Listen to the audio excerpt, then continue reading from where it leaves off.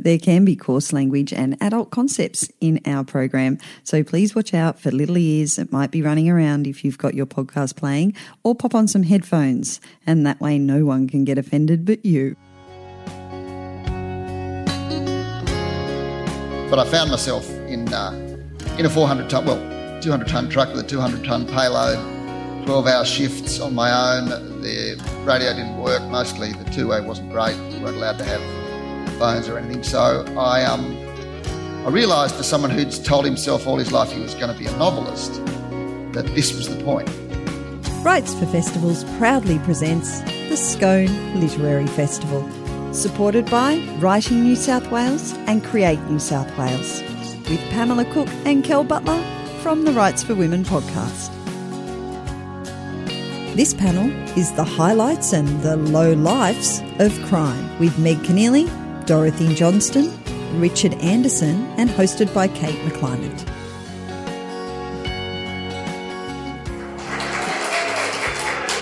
So lovely to have some enthusiastic people in our audience today, but you are going to be so excited hearing from our four panellists, and I'll introduce them.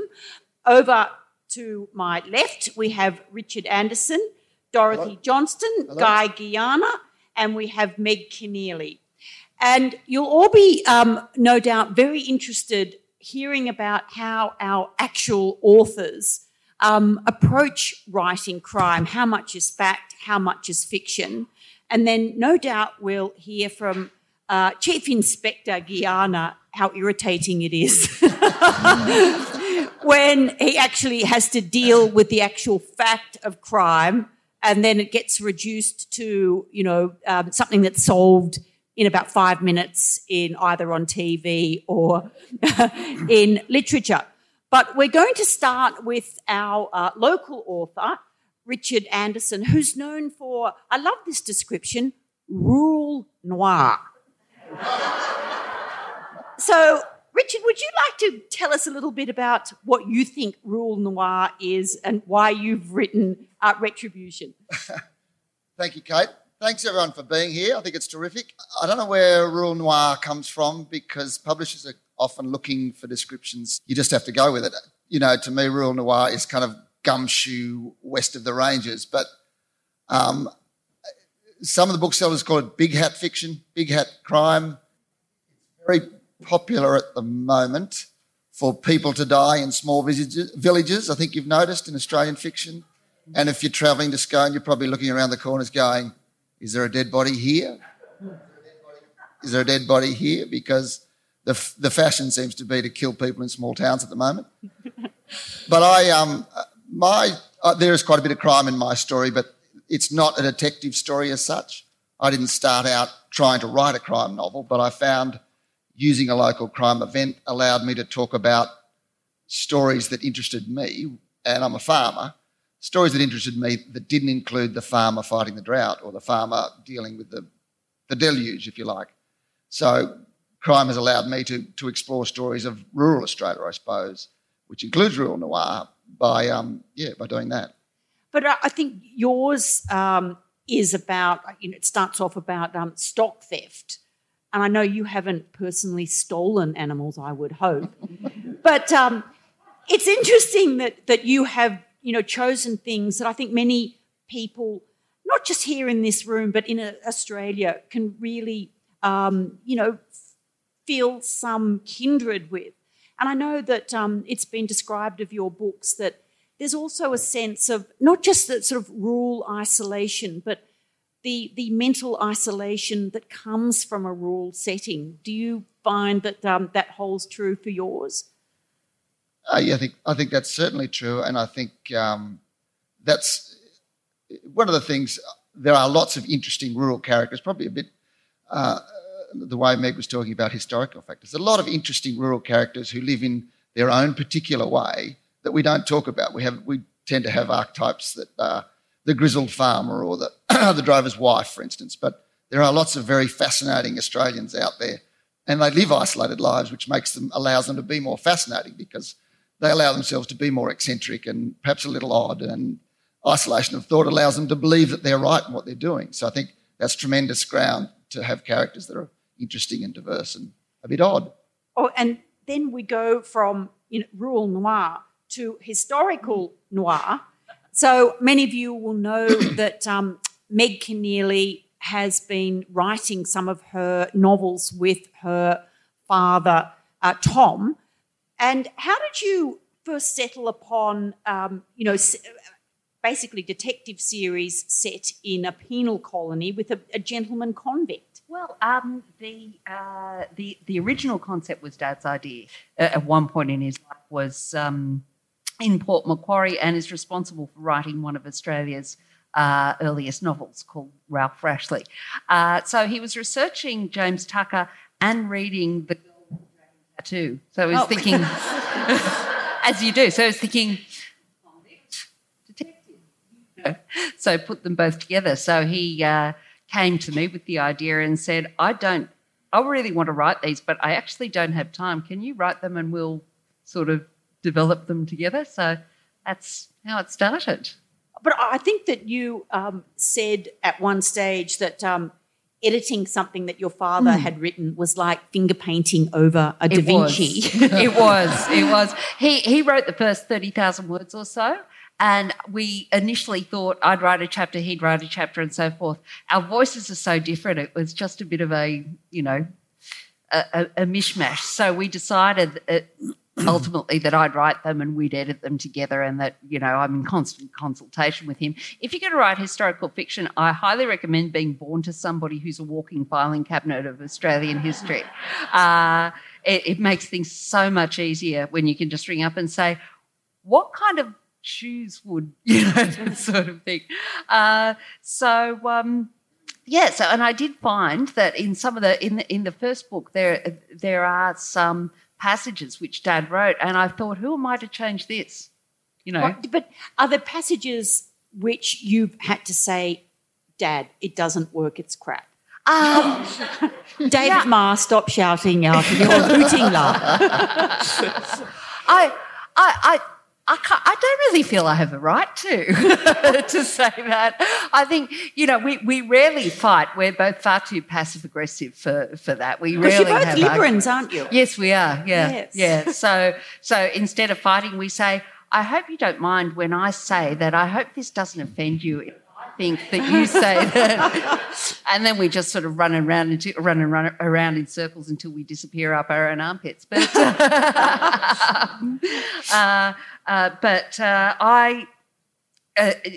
we have had some minor genial arm wrestles about various small points. Of course, I'm always going to give him the casting vote. He's written 50-plus books. When you ask him how many books he's written, he doesn't even know off the top of his head. So for me, it's been like a personal masterclass. So I'm getting far more out of the arrangements. We'll come back to the historical nature of it. But, Dorothy, you live in Canberra. For 30 years I lived in Canberra. You're not anymore? Not anymore. Right. Where are you now? I'm on the south coast of Victoria, where my current series is set, a small town called Queenscliff.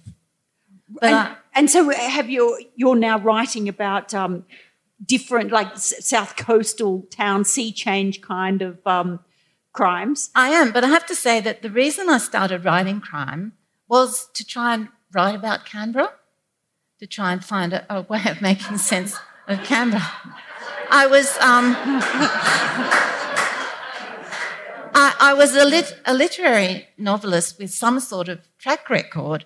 I'd actually been twice shortlisted for the Miles Franklin when I published my first Canberra crime novel, and I got a very rude review by a reviewer who said that I came to the genre with a pedigree.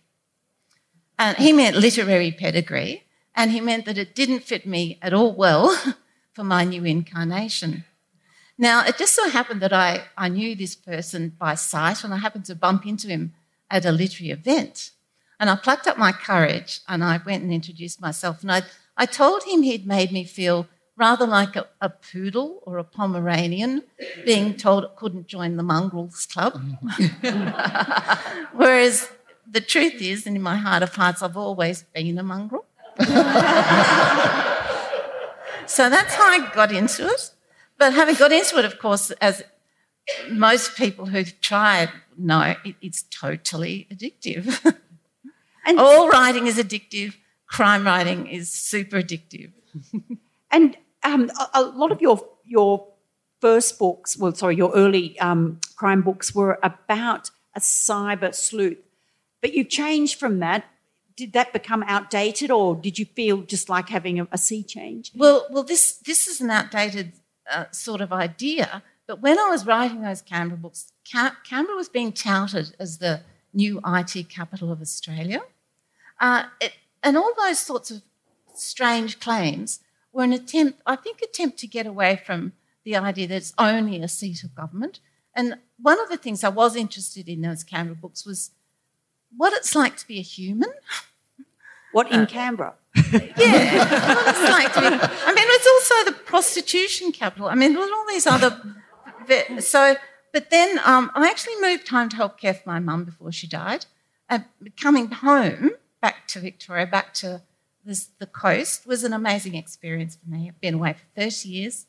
And so I decided I'd have a small town constable as my protagonist, and I'd see what I could do with that. And this rural crime, we know about rural crime.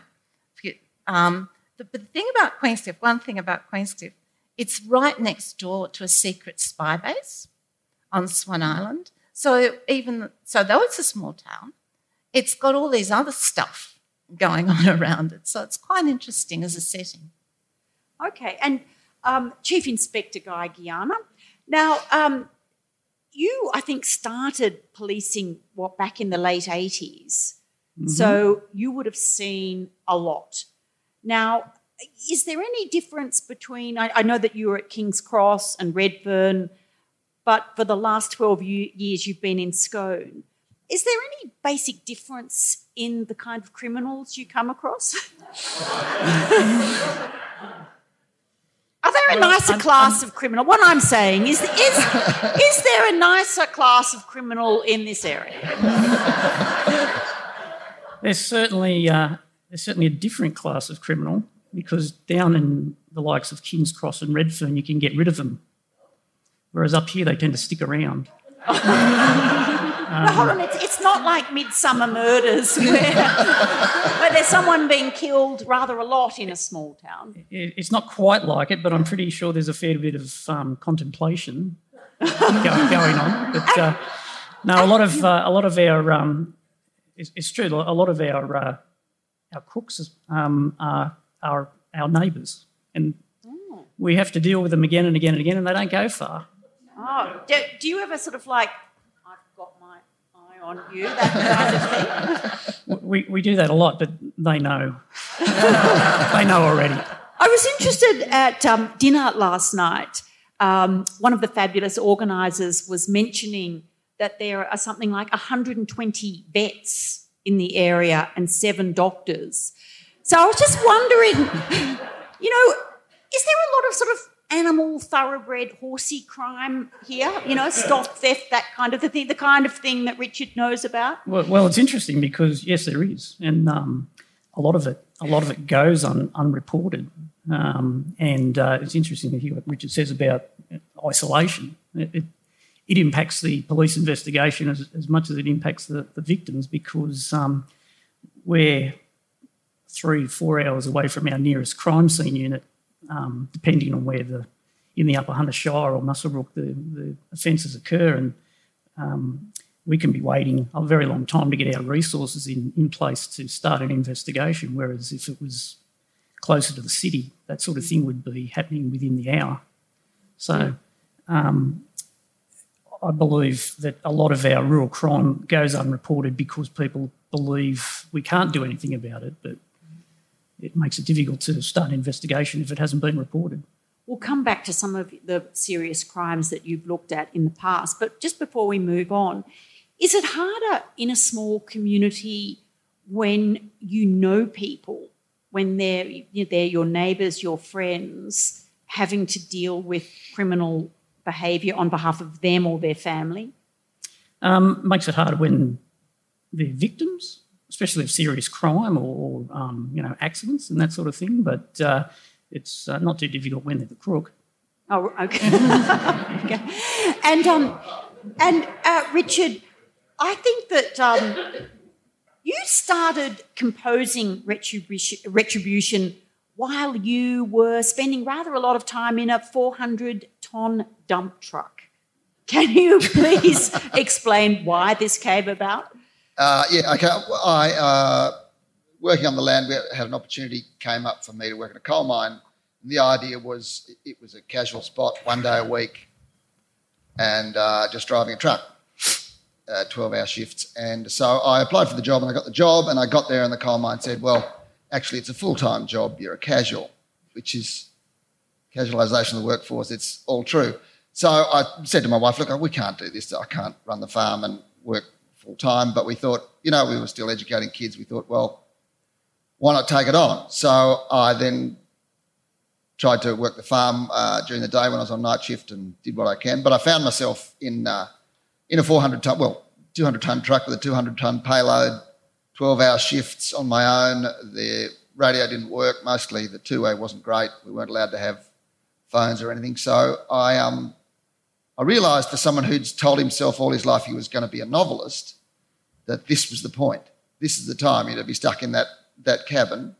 So I wrote my first novel, a thing called The Good Teacher, which was a fairly light community story, and then I wrote a good part of Retribution just in my head while I was driving, and I scribbled down while they loaded me. So I hope you weren't driving, otherwise Guy'd be onto you. Well, it's a private property. A private site, yeah. It's not. So, all literally was a circumstance of me being locked in a small cabin, making the most of it. And now how are you going about your craft of writing?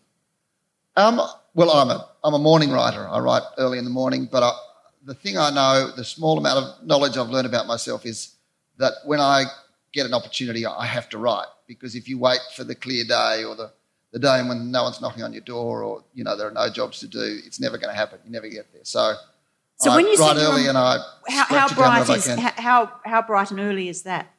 It might be 5, but it might be 6. Right. Yeah. So but that's a good clear space. No one's ringing. There's no one about. And has anyone in the community come to you and said, I know who that is in your book? Well, this is a perpetual problem in a small community. I love it when you see authors on TV and they're talking about the wide writing world and how their book's accepted in the community. And when I write a book, the first people to read it are my friends and my community, and they are always looking to say, look, I know that guy, I know that guy. In fact, one of my friends said the other day he struggles to enjoy the book because he spends so much time trying to work out who it was. But that first book I wrote when I was driving the truck, I put it up, I self-published, I put it up on Amazon, and no one in the mine read books. There was me and one other bloke on all the shifts who read books, and there was a considerable amount of illiteracy. So I wrote that story, and some of the characters had a resemblance to some characters in the mine, but I knew I was safe because no one read books, so it was all right. What I hadn't counted on the fact was that their wives read books. So I came in for night shift one night, and night shift starts about 6, and there might be some miners in the room. You're in your high vis. Everybody else is probably knocking off or with their friends, and you're coming in, dragging your feet, coming in for a long shift, and you're thinking, oh, man. I walked into the meeting area, which has a big board, which has all the things you've got to do on it, and there was the front cover of my book that had been reproduced in massive size. And I heard that the overseer had been reading passages out to the characters who were quite similar in their trucks as they were driving around. So I thought, well, there goes the job. But, it didn't go. But that's my lesson about, after that, my books after that, I'm very, very careful not to have characters that are anything like people I know. Now, Dorothy, since quite a few of your works involve prostitution, do you have any of the madams coming to you saying, I'm in your book? How can I talk about this to the policeman? My first novel, it's called Tunnel Vision, and it's set in a Melbourne massage parlour in the 1970s. when prostitution was illegal. And I actually worked in a Melbourne massage parlour in the 1970s, but I can't be arrested for a crime that's 40 years. Statute, you're right. Oh. Statute of limitations. The statute of limitations has saved me. So, but it made a deep impression on me. And I've come back to the subject. I think it's out of my system now, or just about. But I've come back to it in short stories and novels subsequently. Can we ask what was happening? What were you doing in the massage parlour? Well, the funny thing about massage parlours is you had to give massages.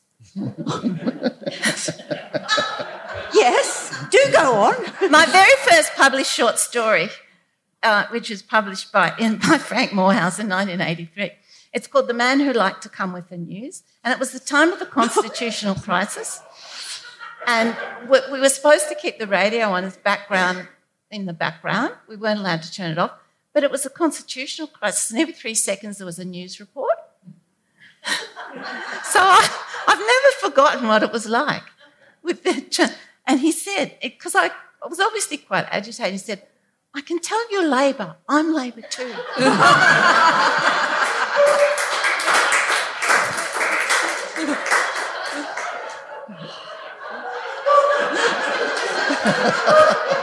That's a true story.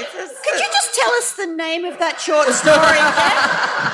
It's called The Man Who Liked to Come with the News. How good is that? Well, we'll come back to that, and I'm sure we're going to have some fabulous questions from our audience. Guy, does it ever frustrate you, as I was saying at the beginning, you've been at crime scenes, and in fact, I think one of Guy's probably most confronting was that as a young detective, he was based in King's Cross, and there was a very famous arson, and it was the King's Cross backpacker fire, in which 60 people were rescued. 6 young backpackers in their early 20s died. How do you personally deal with that? And do you remember what that was like at the time?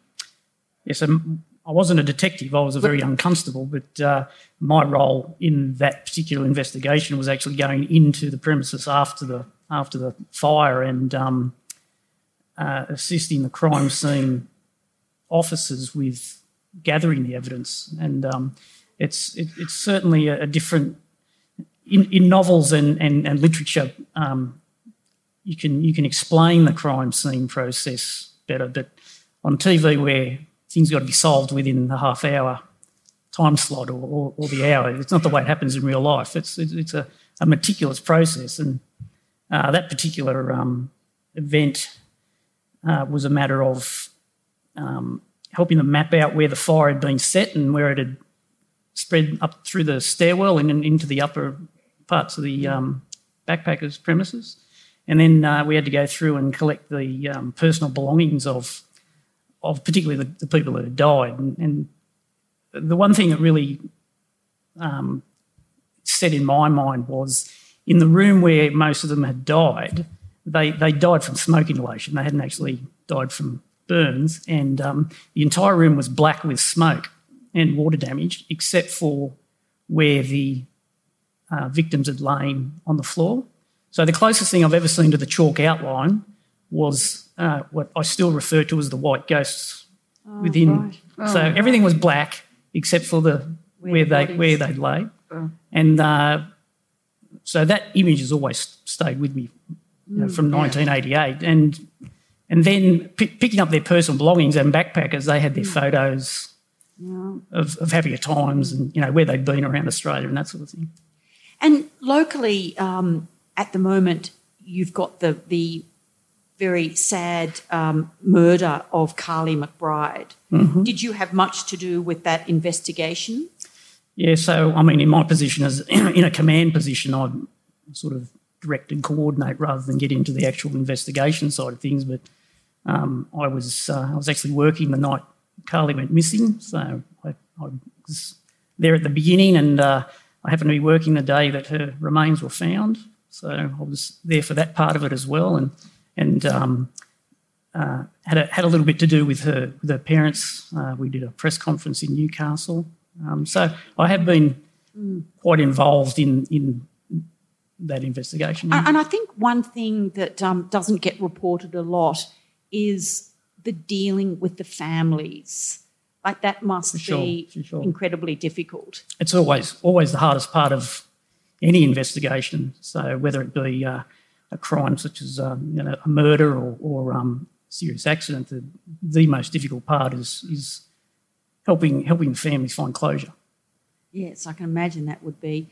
And Meg, your Hugh Montserrat has taken you to interesting places, but it was fascinating that one of your books is set in the Parramatta female factory, and your family had a personal connection to that. Can you tell us about it?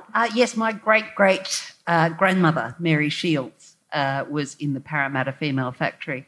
For those of you who don't know what that was, it was an institution founded in the days of Macquarie for female convicts who weren't immediately able to be assigned or for some other reason had to be kept behind walls. And it was a marriage bureau where a fellow who was going bush, if he wanted a convict wife, would rock up and they'd, have chats to various women for an hour and then off they'd go. It was like colonial speed dating. It was an employment bureau and it was a place of punishment, and it was a place where some really horrendous punishment was meted out. But yeah, my great-great-grandmother But did you know that before? Is that what caused you to set that, or did you find that out while you were doing your research? No, I knew it. So thanks to the research of of an aunt some decades ago, I already knew it. And I think we probably would have done something on the female factory anyway, because it is a fascinating institution. And I was particularly interested in the idea of it as a place where the most powerless subset of a powerless group, being convicts, was constrained so that they could be even more demonised and abused. Much more convenient when they're all in one place to do that, So I think I would have gone there anyway, but it was certainly more on my radar screen than it probably would have been otherwise. So do any of your works like Hannah Kent's, burial rites? Yes, fantastic. Do any of yours based on an actual crime that you then embroider a tale around, or is it the historical period and then you make the crime up? None of them are based on actual crimes, but a lot of them contain events which are based on events which actually happen. Because the thing about Australian history is that there's so much interesting stuff that went on. You actually don't need to look far for real life events, which you can then shamelessly embroider and pretend you made them up, And so where do you do your research? A lot of it is you'll read about, through general reading, you'll read about something which really interests you. And then you just go down various rabbit holes finding what you can find. I spend a lot of time in the State Library of New South Wales. Do they recognise you when you come in? Do they say, what book are you up to? No, because I tend to go to various sections, but I do feel I should have a frequent requester of rare documents card. So some particular event will be like the bit of sand in the oyster that you build everything else around. In the book that's coming out next year, it's about fake news and government corruption in colonial Sydney and the event that, and I hate to tell you, a journalist gets shot. For writing a story which they are boasting everywhere that this story is going to topple the Darling administration. But did you use the percolation of current events to go back and say what would be the corollary back in the penal days? Yeah, it interested me because it's not written as a manifesto. We wrote it because we think it's a good yarn.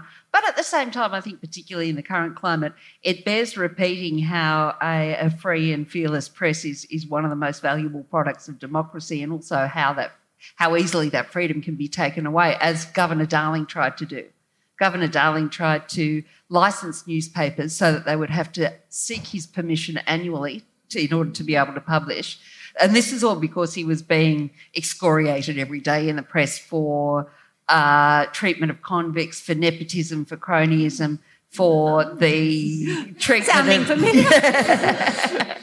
So he tried to license newspapers, and he tried to impose a stamp duty which would have increased the price to today's equivalent of about $50.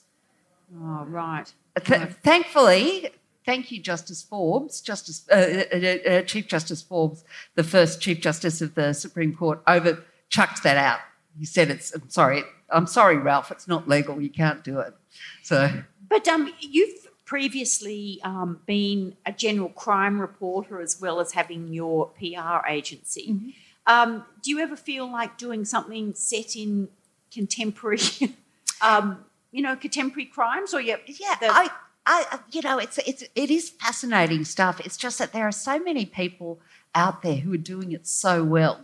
I don't think I could hold a candle to most of the contemporary crime writers out there. And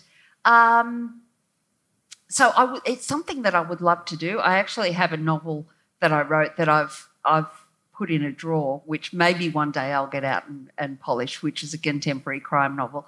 I think it deserves to be in the drawer. It needs to contemplate its misdeeds for a little bit longer before I get it out and have another polish of it. A book I've got coming out in 2020 is set in both colonial Australia and modern Australia. And has a sort of crime aspect to it. But I do... And is this one that you've done by yourself? Yeah, so I've got two solo efforts coming out. I've started writing without adult supervision. So.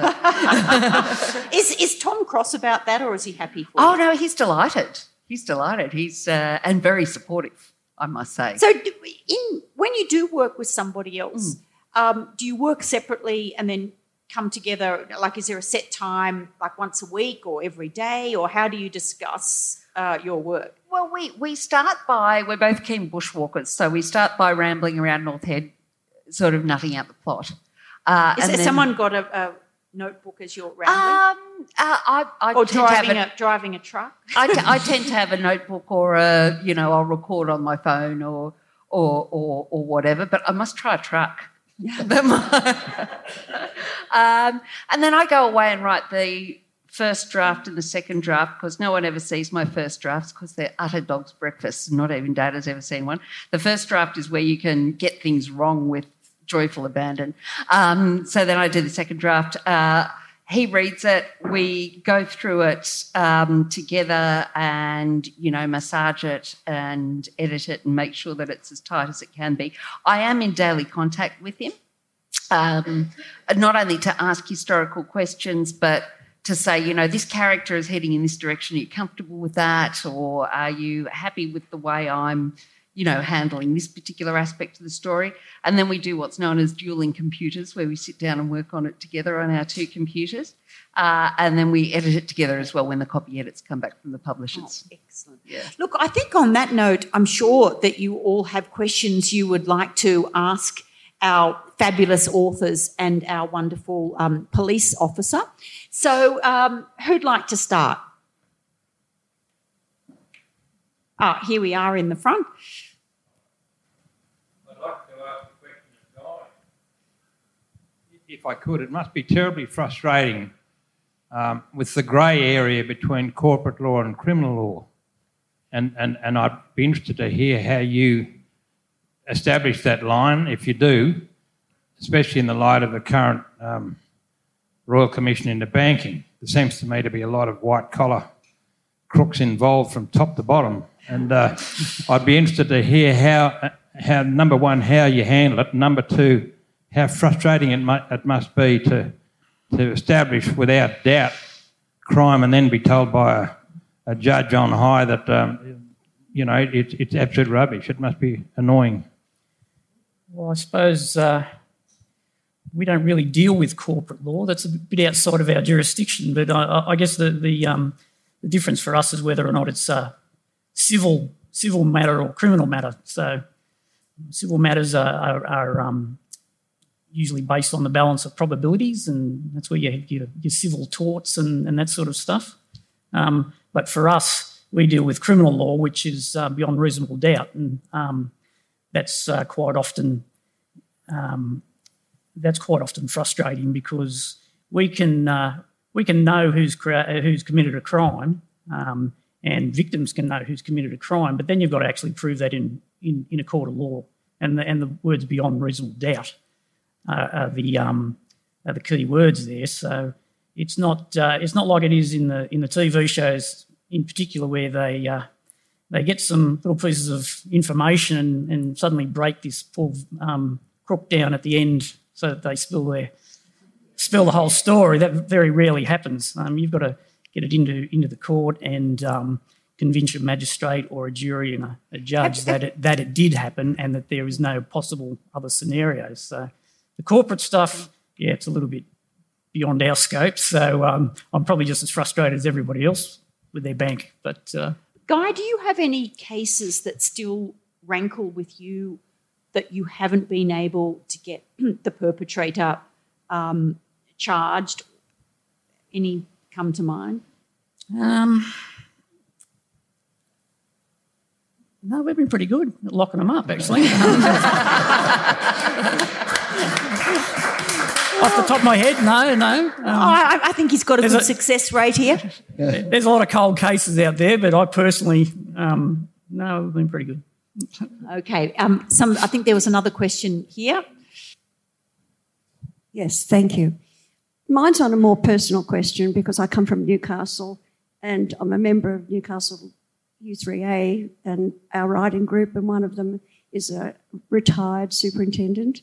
So my question is, knowing him and from the early days, you didn't have much help, like coming across some terrible crimes and something. Is there any way now that you and your force deal with like terrible things like PTSD, and what help is available to you these days? Yeah, it's certainly changed from, even in the last 10 years, it's changed. There's a lot of focus on assisting our officers to access services and that, and I think probably some of the older blokes, some of my colleagues might argue it might be a little bit crazy, but that sort of PTSD factor is always there in the background. But yeah, these days there's services available and we're a lot more aware of it, and I think the service as a whole is driving towards looking after the officers a lot better than they used to. Up the back. Another one for Guy. What is yours or the official police attitude to potential crime writers coming to get some background information about how to do it? Not how to write, but about crimes or how it's done. I mean, is there research? Is there an official approach, or have you got an official approach about how you answer their questions? I'm sorry, I didn't quite hear that. So the question was, how do you feel about people coming to you for advice? Do you ever have aspiring authors come to you and say, now, if I was going to do this, would that work? Has anyone ever done that to you? Not so much authors. People are always approaching me for legal advice, and I always put a caveat on it saying I'm not a solicitor. So if they want to pay me $400 an hour, then I'll gladly take it. But it's tempered with the caveat that this is based on my experience and my understanding of the law. But the law is a very, very complex thing. So. Dorothy, what about you? Do people ask you about how you go about your business of writing? Well, I just want to answer the question about an author approaching the police. Queenscliff is a very tiny borough. It's probably the smallest in Australia. It's got a very tiny police station with one sergeant. And I rang him up and he was very polite on the phone, and then I went knocking on his door with my list of questions, and there was just this sort of tiny gleam in his eye of lady novelist come to call, but he was still very polite and friendly. But not long after I'd been to visit him, just a matter of a few months really, I bumped into this man again, and he was running a vegan restaurant in Geelong. So to cut a long story short, what I took away from that was if I put that in a novel, nobody would believe me. So I can actually, that gives me license. Not that I don't know how the other writers feel about this, but you don't want to make stupid mistakes. But you within the realms of what's plausible, you want to be able to use your imagination. But I just think, though, as a journalist, some of the things that I come across are so crazy, so mad, that you think if you did actually put that in a novel, people would go, oh, that's pathetic. Like, the bumbling criminals. One of my favourites is, the murder itself was tragic. This was the murder of Michael McGurk. But when it first happened, we thought that it was a professional hit. As it turned out, it was someone running an accountancy firm and a 19-year-old sidekick. They got to the crime scene. They were so nervous. The 19-year-old was dispatched to the local bottle shop to buy a bottle of bourbon. So he doesn't have his ID, so he doesn't get served. So then the older guy goes to the bottle shop to buy. Then they sit in the car. They're both so agitated with nerves about what's to happen. After McGurk is shot, they almost crashed the getaway car at the first roundabout. They'd forgotten they didn't have an E-tag, so it was photographed going across the bridge. And then I think they'd seen too many or read too many of works by our authors. So when they got home, they decided you have to burn your clothes. Well, one of them forgot that the down payment for the murder was still in his back pocket. And to think that we thought that these were professional hitmen and they were, in fact, just bumbling, incompetent idiots. Sorry to... Anyway, more questions. Obviously, a lot of the writers are taking real examples, real-life events as their inspiration. And I was just wondering, sorry, another question for the cop, even though you've all been very engaging. Do you ever have the opposite scenario where you've experienced some kind of crime fiction and thought, oh, yes, that's how he did it?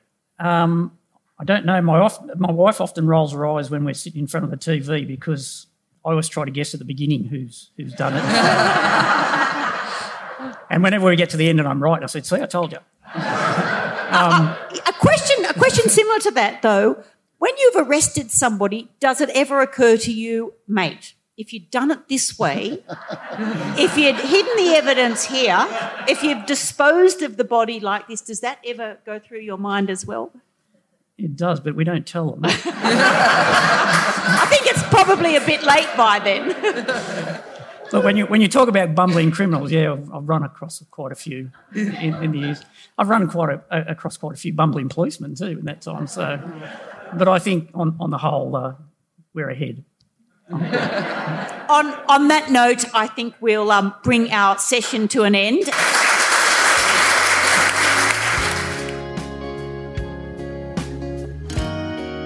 If you enjoyed that session from the Scone Literary Festival 2018, then head on over to our website, www.rightsforwomen.com/Rights for Festivals. That's where you'll be able to find all of the episodes from all of the festivals that we recorded in 2018 and the ones coming up for 2019. There will be many more episodes of the Scone Literary Festival yet to come over the next couple of weeks, so do keep your eye out in the feed and make sure you subscribe in Apple Podcasts, Spotify, Stitcher and wherever you get your pods.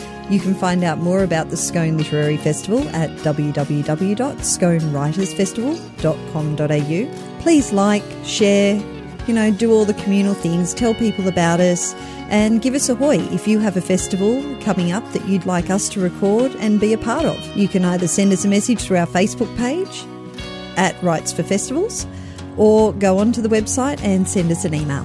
We'd love to hear from you. Until the next episode, keep reading, thinking and questioning. This podcast was edited by Kel Butler from Listen Up Podcasting.